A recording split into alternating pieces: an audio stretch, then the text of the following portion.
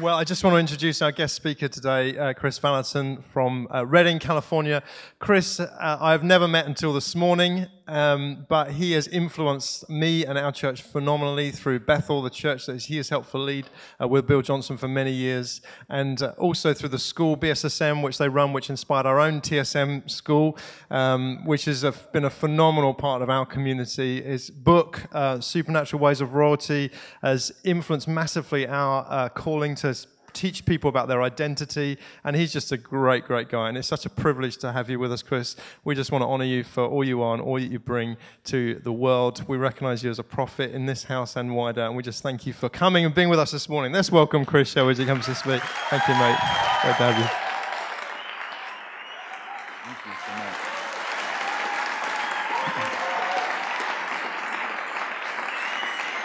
Thank you very much. You guys are known for being reserved. Well, it's the first time I've ever been to this part of England, and I love your country. You can keep your weather. Last time I was in London was at the European Advance, and it was the hottest day in the history of your country. Thank you. And you guys don't know about air conditioning or ice yet. So, yeah. Well, why don't you grab a hand? We're going to just pray. It's come to that. And if you're sitting next to someone you'd like to date, just squeeze their hand. And if that's a yes, just squeeze back. And the single people love my meetings. Even atheists come to my meetings. So, Lord, we pray for your grace to be on us today. We pray for a spirit of revelation to be in the room, that we'd see things we've never seen, hear things we've never heard, so we can be people we've never been and do things we've never done before. We pray for that in the name of Jesus. Amen. Well, my wife sends you her love. I met my wife when she was 12, got engaged when she was 13. True story. And got married when she was 17, so this was our 40th year anniversary this year. We have 4 kids, and yeah, the miracles. We have 4 kids and 8 grandkids, and I like the grandkids a lot better. I would really skip right to grandkids if I have my choice. And I have a 17-year-old granddaughter and a 16-year-old grandson, all the way down to 8 years old. So I've got 5 teenagers. That's always fun. One of my grandsons, his name's Evan. He was about 3 years ago. I think Evan was 6 at the time. He likes to make money, and he likes to work for his grandmother because he can do a little work and get a lot of money. So he comes over our house one day, and Kathy, my wife, is shopping. So he comes in the house, doesn't say hi. He says, "Papa, I want to make some money." I said, "Okay." He said, "Grandma, she paid me." First he says, "Grandma here?" I said, "No, Grandma's shopping." He goes, "Oh, I want to make some money." I said, "Okay." He says, "Grandma, she gives me money for work." I'm like, "Yeah, your grandmother gives you money for nothing. I know how this works." So I took him out on the back deck, and it was fall, and our deck is maybe twice the size of this stage, and there was leaves about 2 inches deep. And I said, "Well, I'll give you a broom and a dustpan, and you can sweep the leaves, and I'll pay you for it." He said, "Okay, I sweep the leaves." Well, first I gave him the wrong broom, and then the wrong dustpan. My grandma gives me the red broom. I'm like, whatever, you know? So I give him the broom and the dustpan, and we finally get the right one, and he's sweeping the leaves, and we have a pool, and I went out to the pool, and I was cleaning the pool, and about 3 minutes goes by, and he's out at the pool chasing butterflies. I said, "Evan, did you finish cleaning the pool?" He said, "No, I'd be tired." "Did you finish sweeping leaves?" "No, I'd be tired." I said, You're tired?" He said, "Oh, I'm so tired." I said, "Superman doesn't get tired." He said, "Superman doesn't sweep leaves." Of course Superman doesn't get tired. Superman doesn't sweep leaves. You know, all of us have experiences in life, and this is probably a common phrase among believers, you know, that meeting changed my life, or that message changed my life. And maybe it changed our life, but mostly what we're saying is that had influence on me, and maybe it opened the door for me, or it helped me with something. But we also have encounters that actually change our life. Like, we're actually different after the encounter. And I want to tell you about an encounter I had. The first encounter I've ever had in my life was before I got saved when I was 15 years old. My mother was on the couch sick. My father had drowned when I was 3 years old. And my mother married a very violent man and had just divorced him. And so she was laying on the couch covered in psoriasis. And at 15, I'm oldest of three. I wasn't raised to believe there was a God. I wasn't raised to be an atheist. I was just raised to be a nothing. And so at 15 years old, laying in bed at night, my mother's sleeping with a gun. We can have guns in America because we're trusted.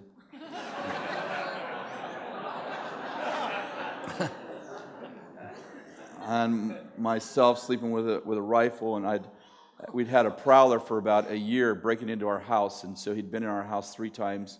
And I'd taken a shot at him the night before this incident I'm going to talk to you about, and I just terrified at night, I said out loud, probably 3 o'clock in the morning, God, if there's a God, I said, if there's a God, if you heal my mother, I'll find out who you are, and I'll serve you the rest of my life. An audible voice said, my name is Jesus Christ, and you have what you requested. The next morning, my mother was totally healed of psoriasis, which covered her entire body.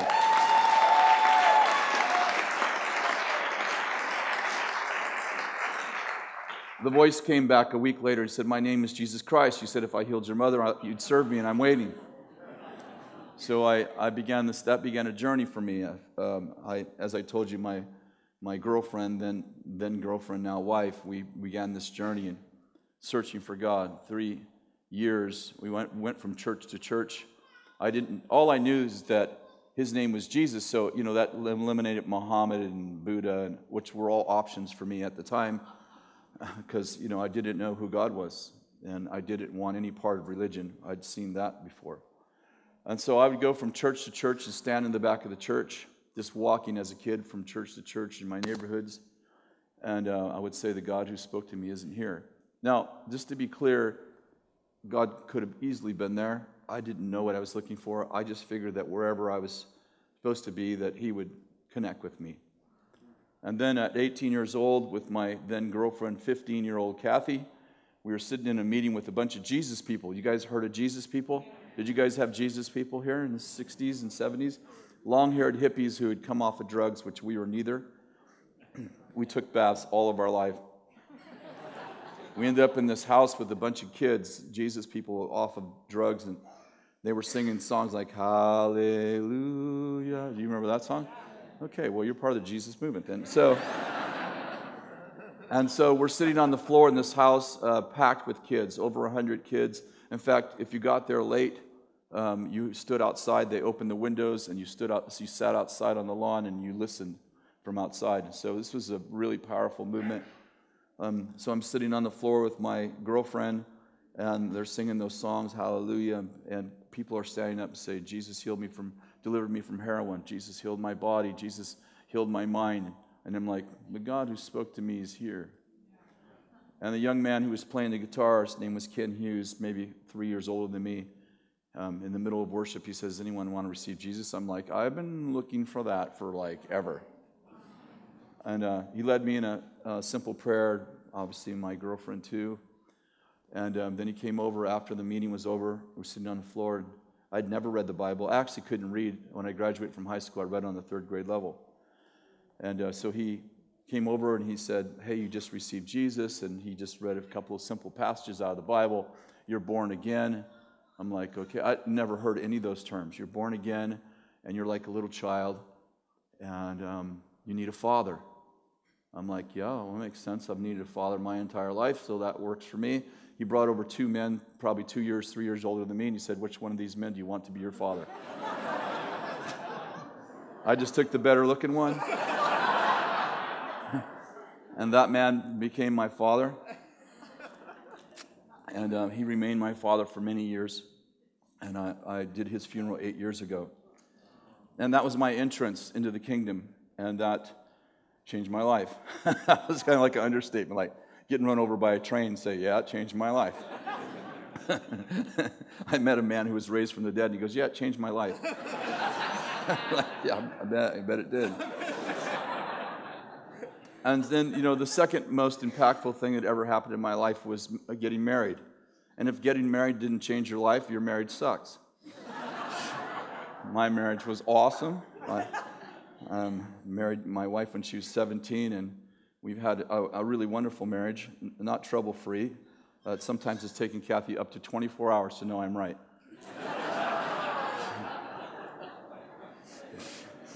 I have so many stories to tell you, I need to get moving. But I want to talk to you about the third most impactful experience I've ever had in my life, and I've had many in between of these. But when I came to Bethel Church, I had a personal assistant who was also a prophetess, which is very interesting because you'd come into work and she'd be like, "You're fine, how am I?" You didn't get that, but anyway, And she's a really wonderful woman and served me for about 12 years at Bethel. But she was a very sensitive person in lots of ways, spiritually and emotionally, a very sensitive person. So one morning, I came into work, I think it was on Tuesday morning, and she walked in my office, and she looked really like she had been crying, which wasn't totally uncommon for Nancy. And so she's kind of briefing me on what my day is going to be like, and I said, "Are you okay?" And she said, "Yeah." I said, "Are you sure?" She said, "No." I said, "Did I say something to hurt your feelings?" She said, "No." I said, "Are you sure?" She said, "No." And then she said these words to me. She said, "You don't realize how much people value you. You don't realize how much people value you. And you come out of your office and you think you're being funny, but you're destroying the very people you're called to lead with your words because you don't know how much people value you." And I said, "Did I say something to you?" And she said, "Yeah." And she told me this thing I had said. I thought I was being funny. She doesn't understand English sense of humor. And so I apologized to her, gave her a hug. Everything was fine. It wasn't one of those things like, oh, this is going to be 6 months of counseling or anything like that. And the day went on, and we interacted the rest of the day. She was fine. There was really no problems, and that wasn't uncommon in our relationship. So I went home that night, not thinking about it at all. Never even told Kathy about it. I went to bed that night, and I had a dream. Have you ever had a dream where you can't remember the dream, but the feeling of the dream stays with you when you wake up? It totally freaks you out, right? So I wake up in the middle of the night. I don't know, it's 2, 3 in the morning, and I have this overwhelming sense that somebody really close to me died, like a close friend died. I have this overwhelming sense of grief.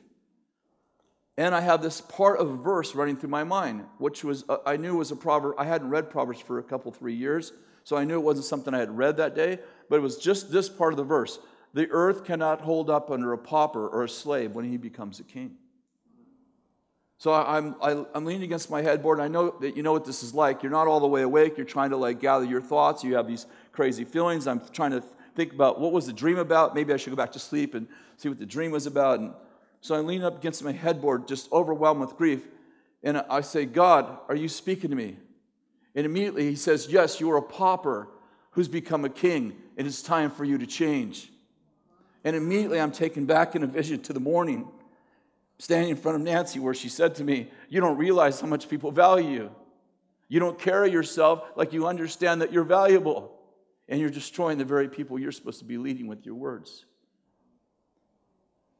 In the middle of the night, the Lord says to me, "Do you know why Moses had to be raised in Pharaoh's house?" You know why Moses had to be raised in Pharaoh's house? I'm thinking, I didn't know Moses had to be raised in Pharaoh's house. You know the story? Like you read it in the Bible or you've seen the movie? Remember Pharaoh's killing all the firstborn sons? Remember the story? And his mother puts him in a basket and sends him down the Nile River, and the princess, the king's daughter, rescues him, and he ends up being raised in Pharaoh's house, in the king's house. You remember the story? So the Lord said to me, "And do you know why Moses had to be raised in Pharaoh's house?" I said, "No, but I bet you're going to tell me." He said, "Because a man who's in slavery internally cannot free people who are in slavery externally. Therefore, it was necessary for Moses to be raised as a prince so he could free my people." And he said, unlike Moses, who was raised to be a prince, you were raised to be a slave. And immediately I was taken back into my childhood and revisiting several things that had happened in my life. I told you my father drowned when I was 3.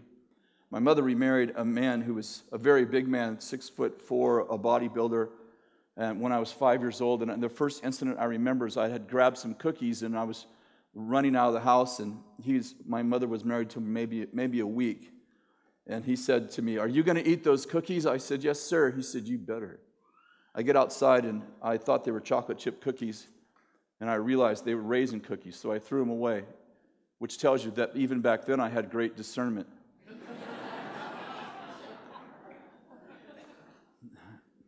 And I must have went back into the house too soon to have eaten that many cookies. So he said to me, "Did you eat those cookies?" I said, "Yes, sir." He said, "No, you didn't. You're lying to me." And he took my pants off, took my underwear off, and with the buckle of his belt, he began to beat me.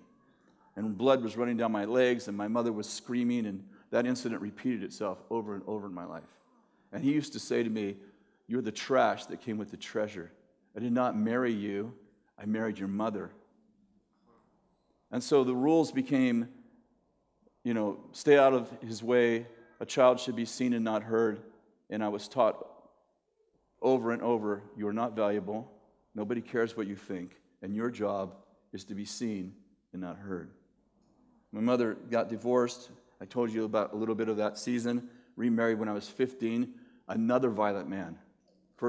Very first day he was with us, he picked up a table in our dinner table. We were having spaghetti that night, threw it at the wall because I had said something. I thought I was being funny. He thought I was being rude.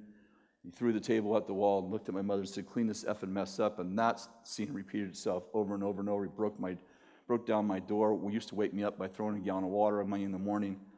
And I was taught, you are not valuable. Nobody cares what you think. I was raised proactively, intentionally, to be a slave. And the Lord said, you were a slave, and you've become a king. It's time for you to change, because you're destroying the very people I've called you to lead. I don't know how this works, really. I don't know how predestination and free will work. But I figured out that when God says you're going to change, it doesn't feel like you have a choice. And God began to talk to me, and I went through a season where I could hardly open the Bible. I mean, if I opened the Bible, I couldn't find Judas hung himself. Every place I opened was like, you're loved with an everlasting love. You were born for glory. You're amazing. You're a child of the King. I'd throw the Bible against the wall, and I loved you with an everlasting. I'm like, stop. It's like they're kissing me to death, And I happened to be reading through the Bible that year when I had the encounter. I was actually in the book of Genesis, and I was reading about Jacob. I just happened to be reading about Jacob at this time, and I really identify with Jacob because his father didn't like him, his brother didn't like him. His mother loved him. Your mother always loves you. You can be a drug addict, and your mother's like, he's training to be a pharmacist. So I really related to Jacob. I understood him. And Jacob, as you know, he goes down to this well. He meets this woman named Rachel, and he says, I got to marry this woman. And the short story is he makes a deal with her father, who, Jacob, as we know, Jacob's a liar. Jacob's name in Hebrew means a shyster or liar, deceiver. And he doesn't realize it, but he's about to marry into a family that lies more than he does. So he works 7 years for Laban, her father, so that he could get Rachel. You know the story. He wakes up on the honeymoon night in the bridal chamber in the morning, and Leah, her older sister's in his bed. Now, why it took him all night to figure out it was Leah, I have no idea, but thank God for electricity.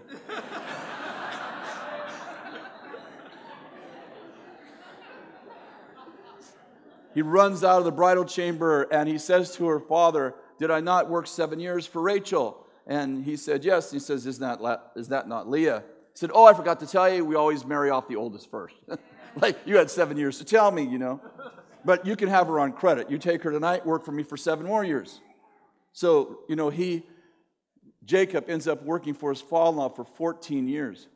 And it's not fun. You know, his wives, they don't like each other. And most of the time, they don't like him. His father doesn't like him. His brother doesn't like him. And his father-in-law is a complete liar.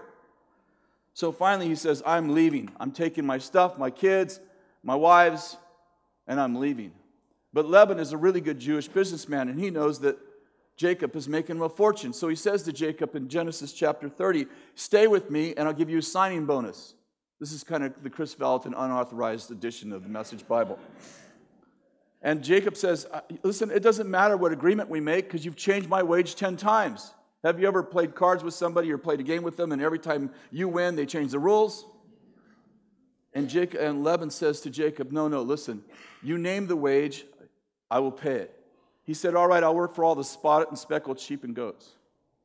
If they're spotted and speckled, they're mine. If they're solid color, they're yours. And Laban says, okay, well, that's great. I'm sure Laban's thinking, Jacob's stupid. But a crazy thing happens. How many of you have ever read this story? Jacob goes down to the watering hole where the start over. Hello? I often speak in tongues before I say it in English. You won't believe this. When I was born, I didn't speak English. I only spoke tongues. My parents had to actually teach me English.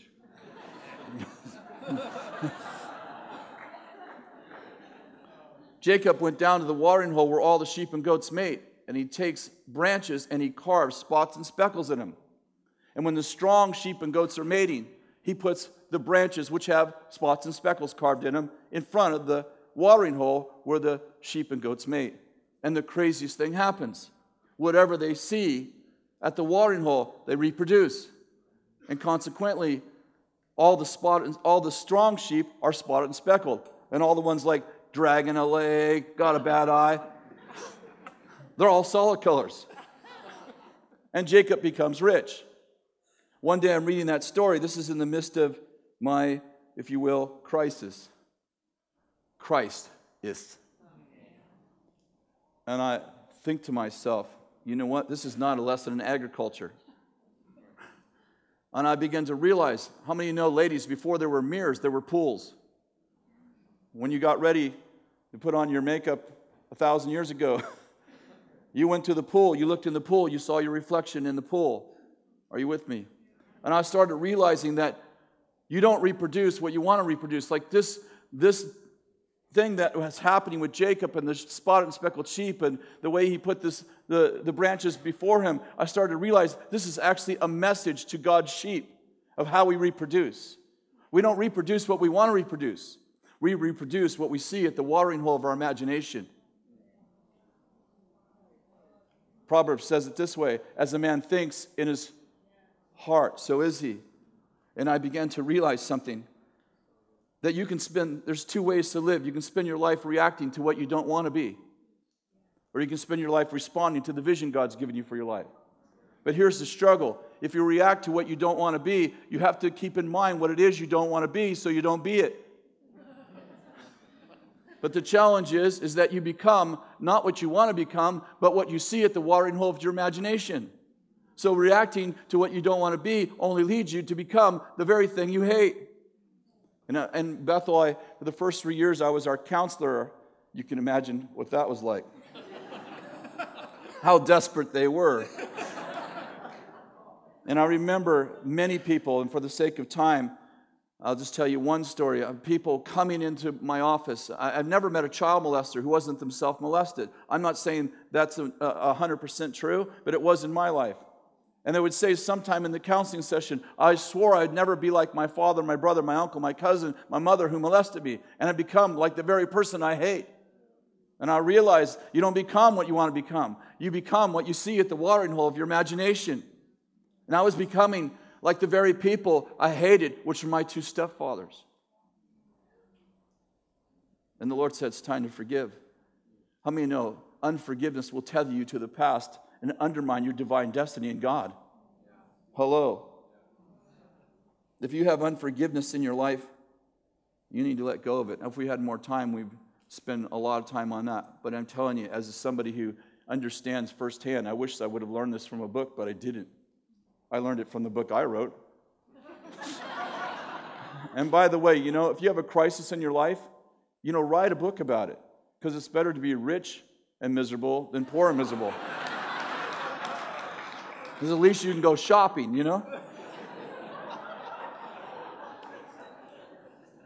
John Maxwell said,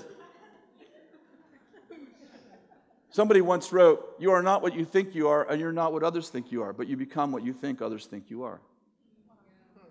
John Maxwell said, well, that's not exactly true. He said, you're not what you think you are, and you're not what others think you are, but you become what you think the most important person in your life thinks you are. Did you get all that? You are not what you think you are, and you're not what others think you are, but you become what you think the most important person in your life thinks you are. Now, I think that's true, especially if the most important person in your life is God. Because then you become what you think God thinks of you. Here's the problem. If what you think God thinks of you isn't what he thinks of you, then you're not becoming what God thinks of you. You're becoming what you think he thinks, which isn't what he thinks.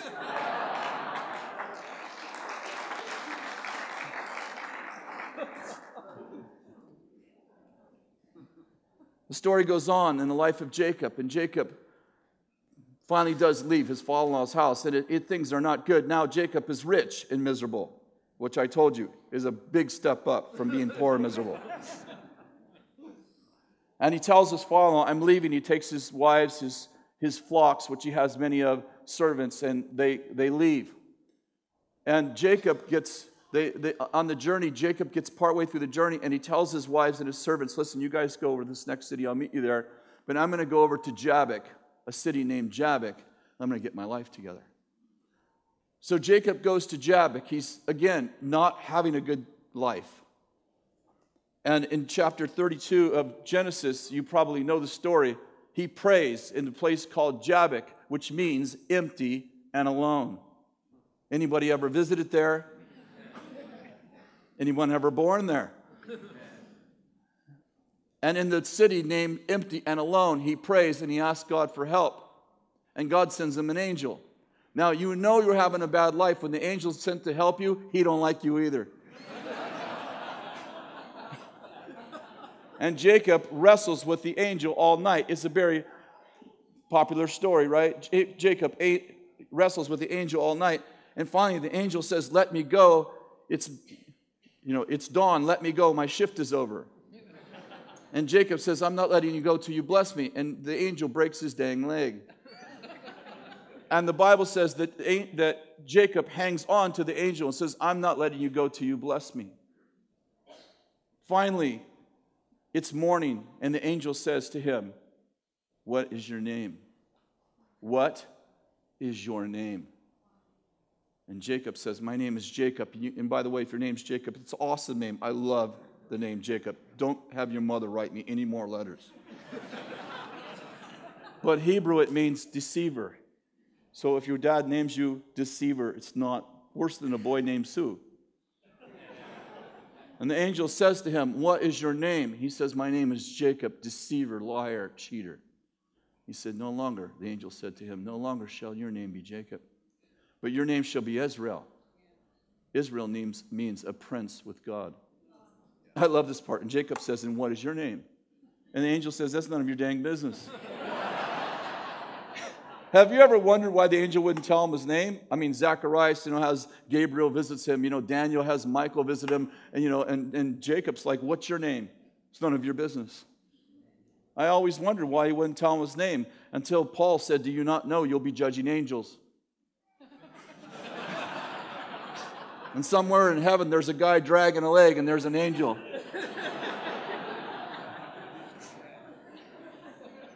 I mean, the question I have is, if you wrestle with an angel all night for a blessing, I'm for a blessing. I mean, would you let him loose after he broke your leg? If just because he called you by a name, I'd be getting me some stuff. Seriously, I'd get me a new house. I'd get me a chariot. I'd get me some stuff. Well, I'll tell you what, you would if you realize that sticks and stones will break your bones, but names will take away your future. See, a lot of people live under an alias name, a name God did not call them.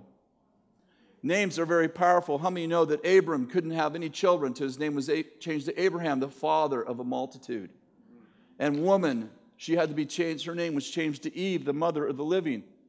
And Simon to Peter, Saul to Paul. And how many know when Adam named the animals, he didn't call them Spot, Fifi, and Trigger? That literally, that whatever he called the living creature, are you with me? Whatever he called the living creature. How many know that when God created the animals, when God created Adam and Eve, every other place God created, he spoke into existence. But on the sixth day, God stopped speaking and he started molding. How many know God does a lot more in silence than he does when he talks sometimes? Selah. And God was silent on the day he created the animals, so Adam got to co-create with God when Adam was giving the animals names. How many understand that he was actually speaking into them, their divine DNA?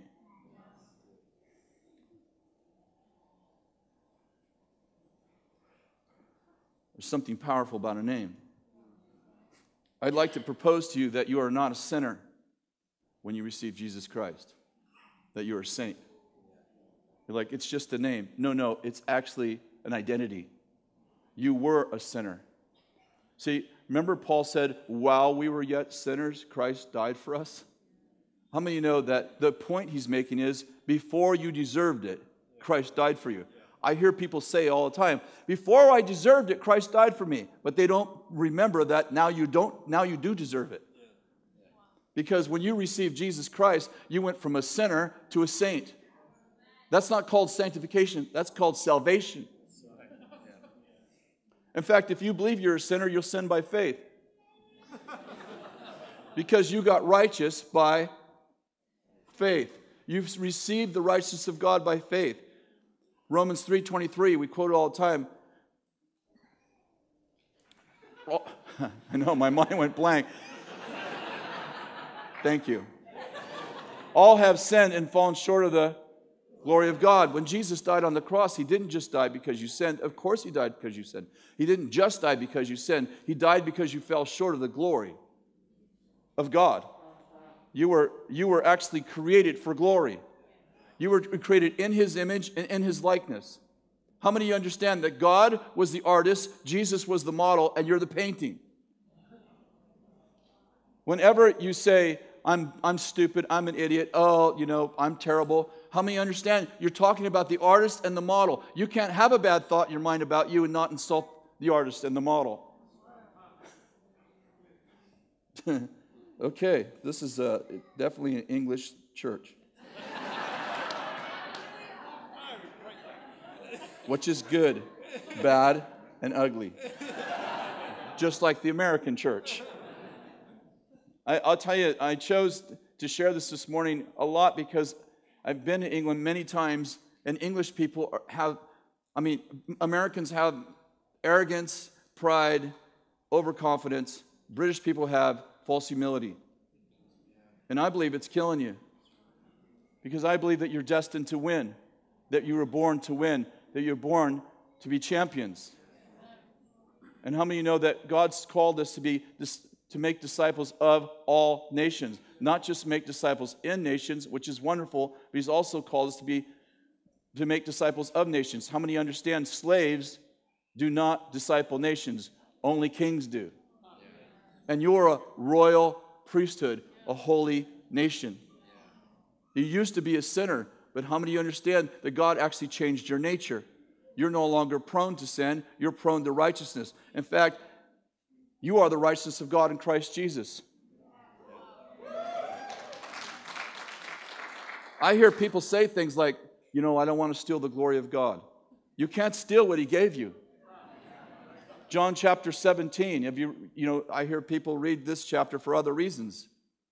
But Jesus said, Father, the glory you gave me, I want to give to the American people. No, the glory you gave me, I want to give to them that they might be one. How many understand you can't steal what God gave you? And it's funny because we have this incongruent kind of schizophrenic theology because we'll be in worship and we're like, Lord, I give you glory. Well, where did you get it? How can you give something you don't have? I'm saying, I see all around the world people like, God, I give you glory, I give you honor, I give you power. I heard it this morning. Someone shouting behind me. Very irreverently, by the way. Lord, I give you glory, I give you honor, I give you power. And then, they step off the stage and you go, man, that was amazing. That was awesome. They're like, it wasn't me, it was Jesus. No, it wasn't. It wasn't that good. Sorry, it wasn't that good. You can't give God something He didn't give you. How many have ever quoted Romans 8:28? All things work together for good for those who love God and are called according to His purposes. Have you ever wondered why all things work together for good? Have you ever read the next verse? From whom He foreknew, He predestined. And whom He predestined, He called. And whom He called, He justified. And whom He justified, He glorified. Why does everything work out for good in your life? Because whom He foreknew, that's you, He foreknew you. How many of you know He didn't make you choose Him, but He knew you would? Why? Because He called you from the foundation of the world. You understand that time is an invention? God doesn't live in time. God lives outside of time. And by the way, God doesn't live in heaven. Heaven lives in God. I'm going to go to heaven and see God. No, God's already in you.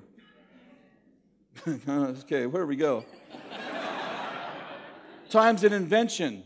If you'll notice Genesis chapter 1, you'll see that God, He separated the light from the darkness, and He called it a day. It's three verses later that God creates the sun and the moon. How many know God wasn't creating light and darkness? God was creating time. God doesn't live in time. Jesus was crucified from where? The foundation of the world. What's my point? My point is that before you knew Jesus, He knew you. He chose you from the foundation of the world. How did He do that? Well, I got saved in 1973. But before the foundation of the world, the Father went to 1973. He said, Chris, He will choose me in 1973. I choose Him first. Whom He foreknew, He predestined. He didn't make me choose Him, but He knew I would. Why? In His world, it's already over. Whom He foreknew, He predestined. Whom He predestined, He called. Whom He called, He justified. And whom He justified, He glorified. What's the point? You can't even screw up your life. You were born for glory.